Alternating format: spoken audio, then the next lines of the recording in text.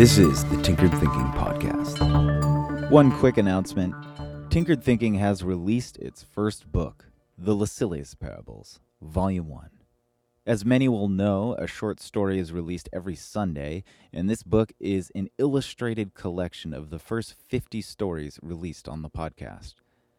An enormous amount of effort and love went into this project in order to bring it to life. If you want to check it out, go to tinkeredthinking.com/bookstore.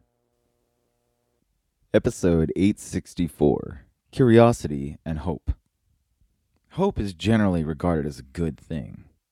But is it? Hope is what draws us forward, the hope for accomplishment, the hope for love, the hope for peace, the hope for a better future. But do these things not denigrate our assessment of the present by default? Doesn't a claim that tomorrow could and should be better imply that the present moment is somehow bad? Hope, as a concept, is detrimental in the way the notion of having a passion is detrimental. These concepts isolate us from the moment and lend us to fall victim to wishful thinking. By hoping for a better future, we can miss what we've actually got in terms of the present moment that is ripe for peace and contentment, and in terms of seeing clearly the raw materials we have to work with. Hope is a dream world that offers the possibility of forming impossible ideals that we cannot live up to, and which may simply not be possible in the real world. How could the danger of such a thing be so subtle and understated? How is it not obvious that hope can be a sly enemy? The answer lies in the capacity of the dream world to make us feel a certain way. It's nice to imagine it, because in imagination, a thing can be flawless. In imagination, things can be devoid of reality, and that escapism can be intoxicating for someone who has not yet seen a beneficial way of using the raw materials that their life currently offers in new ways. For an individual who seeks to accomplish something that really is new, hope is a dangerous concept that should be regarded as null. Think about it this way.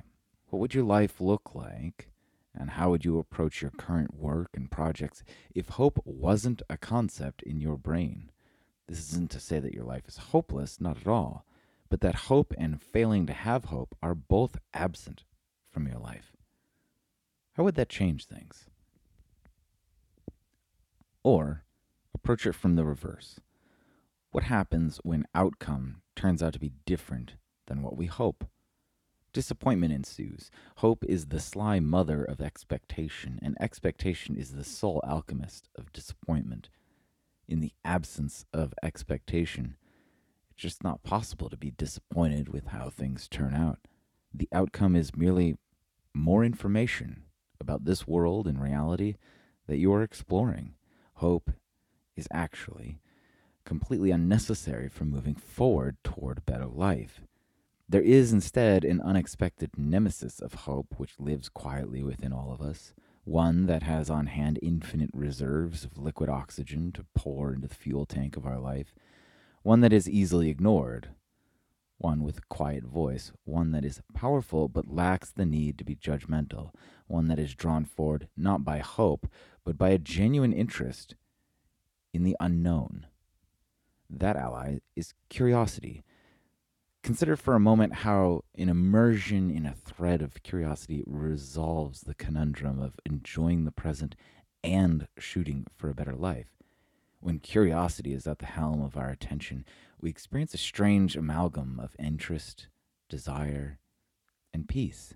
Paradoxically, the curious mind is totally satisfied with the process of the moment, but still moves forward, making progress, adding to the moment while eschewing all need to compare it to anything better. Forget things like hope and passion, expectation and desire. All of these feelings and concepts fail us, tugging us down nefarious rabbit holes of emotion. All of these inadequate concepts and emotions, their functions, their iniquities, all of them are subsumed by the synergy of the curious mind. The curious mind is thrilled not just by the expected outcome, but also the unexpected outcome. The curious mind wonders what might exist in the realm of tomorrow while evoking a serene experience of the moment. It may be strange to try and imagine a world without a need for hope, but you need only ask, are you curious to see what it's like to move forward without a need to hope? This is the Tinkered Thinking Podcast. Thank you so much for listening. If you find the Tinkered Thinking Podcast valuable, there are many ways you can support it.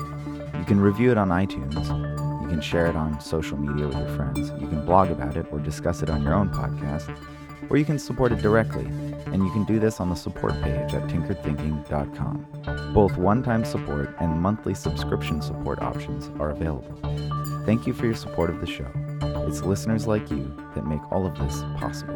Any feedback or questions are always welcome, so feel free to reach out. And until tomorrow, remember to be careful about the content.